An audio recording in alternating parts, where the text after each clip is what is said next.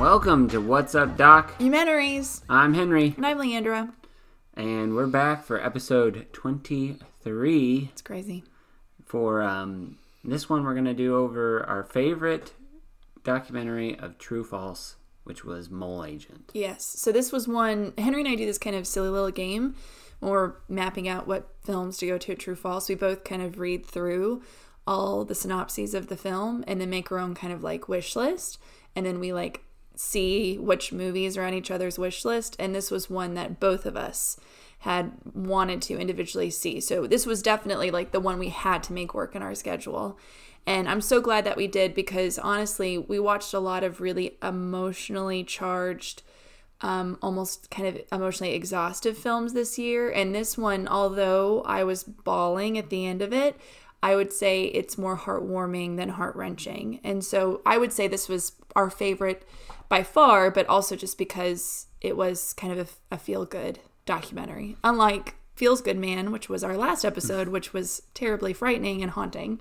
Oh yeah. This one, it was a surprise because I just picked it based off of like a 2-sentence description. I didn't know anything about it, didn't even know the tone of it, and it turned out to be not just the best documentary, but also like, yeah, actually like the one that really does make you feel good. It is so good. It's so deep. I think it's funny too because last year, I think I put it on the list because it kind of reminded me of our favorite film from last year's True False Film Festival, which was the Cold Case Hammarskjöld. Yes.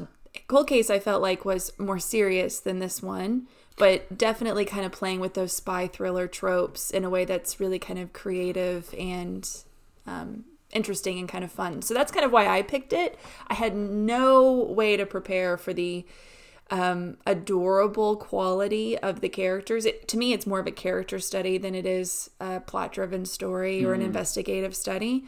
So I felt like that was a real kind of treat once we got to the documentary itself. I will say before we get into it, it's all subtitles. So if you're one of those people who don't like reading subtitles, we put subtitles in everything, so this is very normal for us. But if you're somebody to whom doesn't like foreign films or doesn't like subtitles for whatever reason, this might be a little bit of a chore, but I don't even notice them anymore. So it was actually really immersive. You almost kind of forget that it's all in Spanish. So I actually forgot it was subtitled. Yeah, you kind of just get so lost in the story. I think because it's quick moving and it's like... Yeah, it's actually really short. It's only an hour and 24 minutes. So usually we try to avoid subtitled movies at that festival because we watch so many documentaries, back to back, and you think like, gosh, spending 6 hours watching film in a day, that can be really tiring. And so anytime we've ever gotten tired or almost fallen asleep, it's always a documentary that's subtitled. And this one though, it's just, I guess, the pace and this one was our Friday night film, and it was at the Blue Note, which is such an awesome venue, and the people for me at the Blue Note are always just really a good crowd, and so it really was a perfect film from start to finish. But let's go ahead and give you a quick rundown of the film. So another thing I like about this film before we even get into the plot of it is that it was directed and produced both by women. So the director's name is Maite Alberti, and the producer's name, to whom we actually got to see speak at the end of the film, her name is Marcela Santibáñez. I hope I said that right. So I love seeing films that are led by, directed by, produced by, supported by women. And True False actually really does a really good job of recognizing not only female directors, producers, but also women of color. So I was really just appreciative of that fact. It is at present time 90% on Rotten Tomatoes, which I think is like straight up bananas. I don't know how this isn't 100%, but whatevs. So the film starts off kind of like almost like a film noir kind of thing, like spy thriller. Well, that's kind of the pitch. Is like I picked that movie because they're like, oh, a old man goes undercover in a nursing home, and I was like, oh, that I bet they found a lot of stuff. Yes, because what starts off, and the opening montage is great. Like, I can't wait to be able to find, and I should have looked up where this is streaming because I just want to watch that opening sequence. It is so funny. But they interview all these men, and the specifications for their mole agent is that you had to be between the ages of 70 and 90 and willing to live in a nursing home, the San Francisco nursing home in Chile, for 3 months. And the whole reason that they're putting this mole agent into this nursing home is that there is a suspicion that there's elderly abuse on behalf of the staff. Their client is the daughter of somebody who is at the nursing home. And so they want to put in a mole agent to get like undercover intel to catch these people in the act.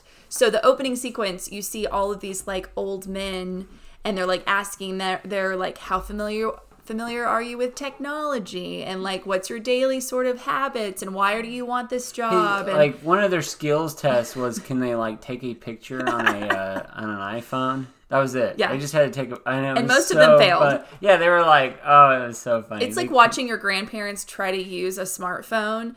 And, you know, of course it's frustrating, but it's also sort of like adorable. Like, you know, almost like, I don't know, like it has this kind of charm to it that made, and then they paste it where you see all of this sequence happen really, really quickly. So you see all these old men sort of like failing at using iPhones. Here's the crazy thing about that movie is when it started, I was like, oh, this has got to be like staged at the beginning. Because it was so funny watching these old men struggle.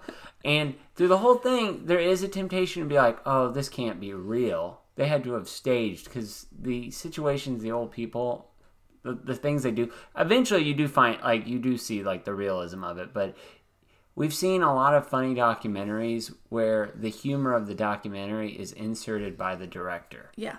Like, we saw it with Amazing Jonathan last year where it was like, all the funny bits were kind of the director's input. Yeah. This one is completely just like she shot it, and these people were just really, really funny. In fact, remember Marcella said at the end, because they always do like a Q&A at the end, she was talking about how the question that they get asked the most is, this was staged, right? And she said 100% none of it was staged. To the point where they had to go back and re-edit it to kind of cut scenes. Because there were funnier scenes that were just too perfect, and people were like, it has to be fake. We don't believe it, even though they were actually like, this was just stuff we shot. This is stuff that this funny things this old man did, and they are funny. But I wanted to bring that up because before we describe it too much, you have to, like, it sounds already like this was staged, but this is actually something they do quite a bit. Yes, and in fact, we learned from the Q&A that the reason the documentarian crew picked this nursing home is because they've actually they had done some kind of mole agent undercover thing before. And so the detective, his name is Romulo, they had already kind of known that he had done this procedure before. So there was already this certainty that it would work. Actually, the agency, the detective agency, he had a guy that they usually used for these undercover situations, but he had broken his leg. And so the documentary starts out with him trying to hire a replacement. Basically a replacement mole agent, and it was... So the mole agent they end up picking, and you will love him. His name's Sergio. Oh yeah, he's so funny. He's well dressed and well mannered. He's very kind of soft spoken, very sort of affable and genteel. But there is this moment really early on where you're already recognizing some poignancy and some sadness in the film, because the reason why Sergio has followed through with this interview is because his wife has died within the past couple of months, and he gets bored with just going to the mall every day.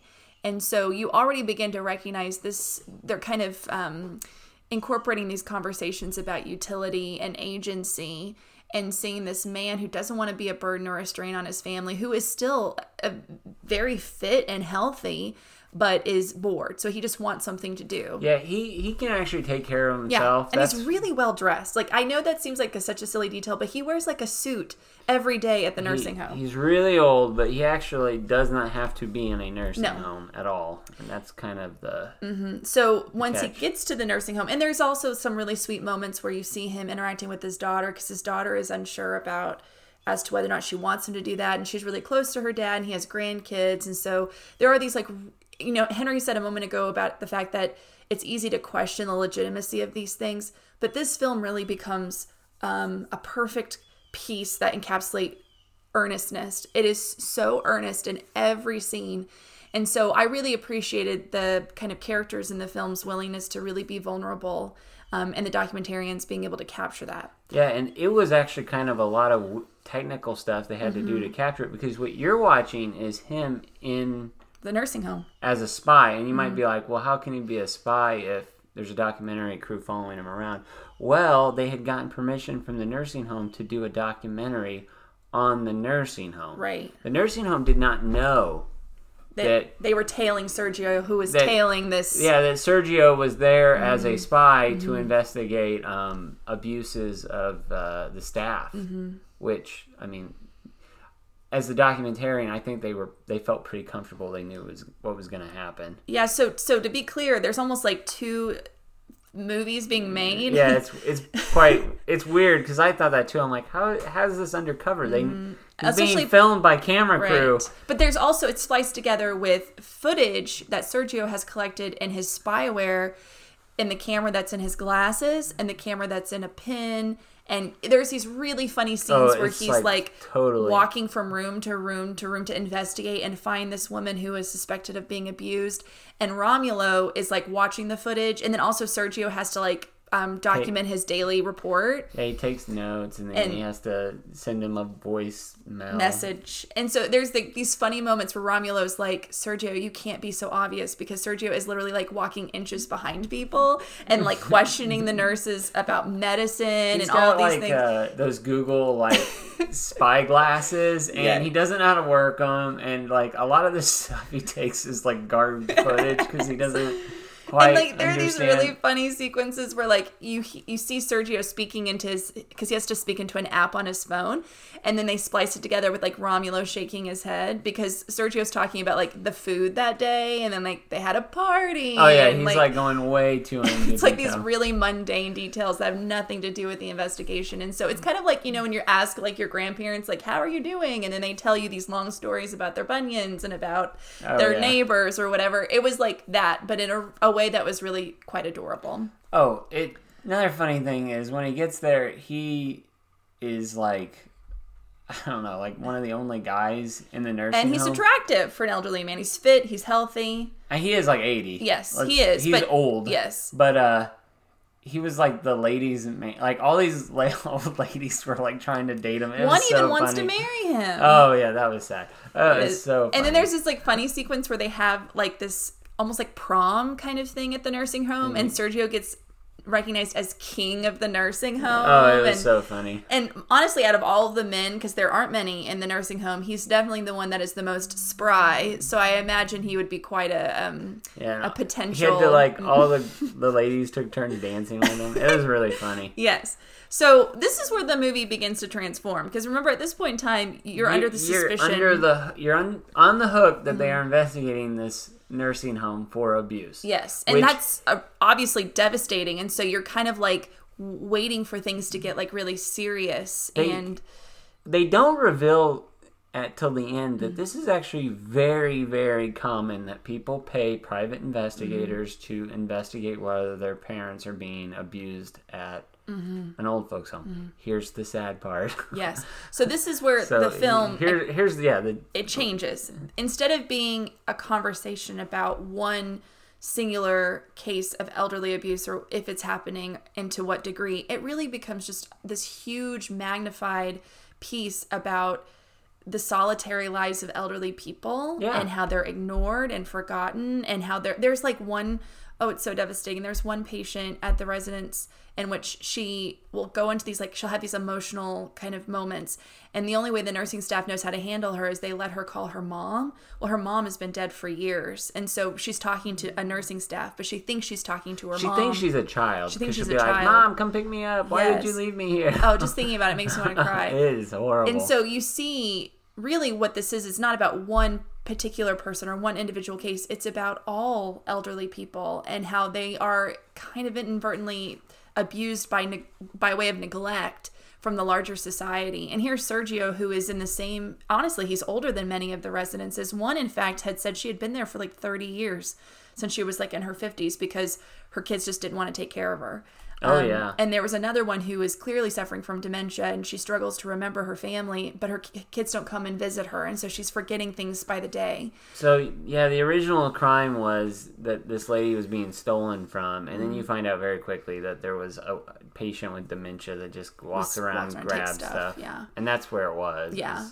So it wasn't that a patient was necessarily being abused. It was more about why is this one other patient going around and stealing people's stuff. I mean, clearly this is a cry for attention. And that really is what it becomes. And so Ooh, yeah. I think that's what's so powerful about this film. And this is why I was sobbing at the end is I think all of us, fear about no longer being useful or sort of being a drain on people. And here are people who are really good-hearted and you see in just the 3 months Sergio is there really blossom from the companionship that Sergio offers them.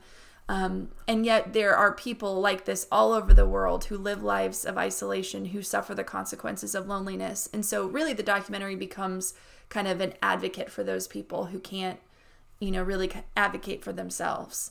And so I don't know. I just feel like this one wasn't necessarily a new story. I mean, we've been studying and examining the consequences of loneliness for centuries. And it's certainly not new to the conversation about how do we go about treating our elderly. But it was done in a way that was so unique and inventive because you had this mashup of all these genres. And they're kind of like playing up and making fun of all these sort of spy thriller tropes, but in a way that's so earnest and honest and authentic. It really doesn't make fun of old people. In fact, no, it makes you empathize with them so much because even Sergio at the end draws the conclusion that, why am I investigating this lady?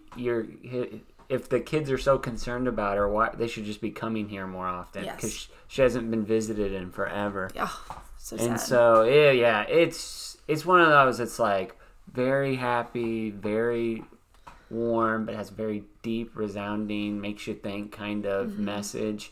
And it's just a very deep film. I think for something that seems like, oh, that's a shallow farce kind of setup, it becomes like very powerful film. And in the context of kind of recent events, I think I've really appreciated people being mindful of recognizing the importance of still extending interactions with patients in elderly homes, but of course they've been quarantined because of COVID. And so, I'm hoping that it kind of trickles down into this sort of everyday thing, having an awareness of needing to reach out to our elderly neighbors and elderly relatives and those kinds of things.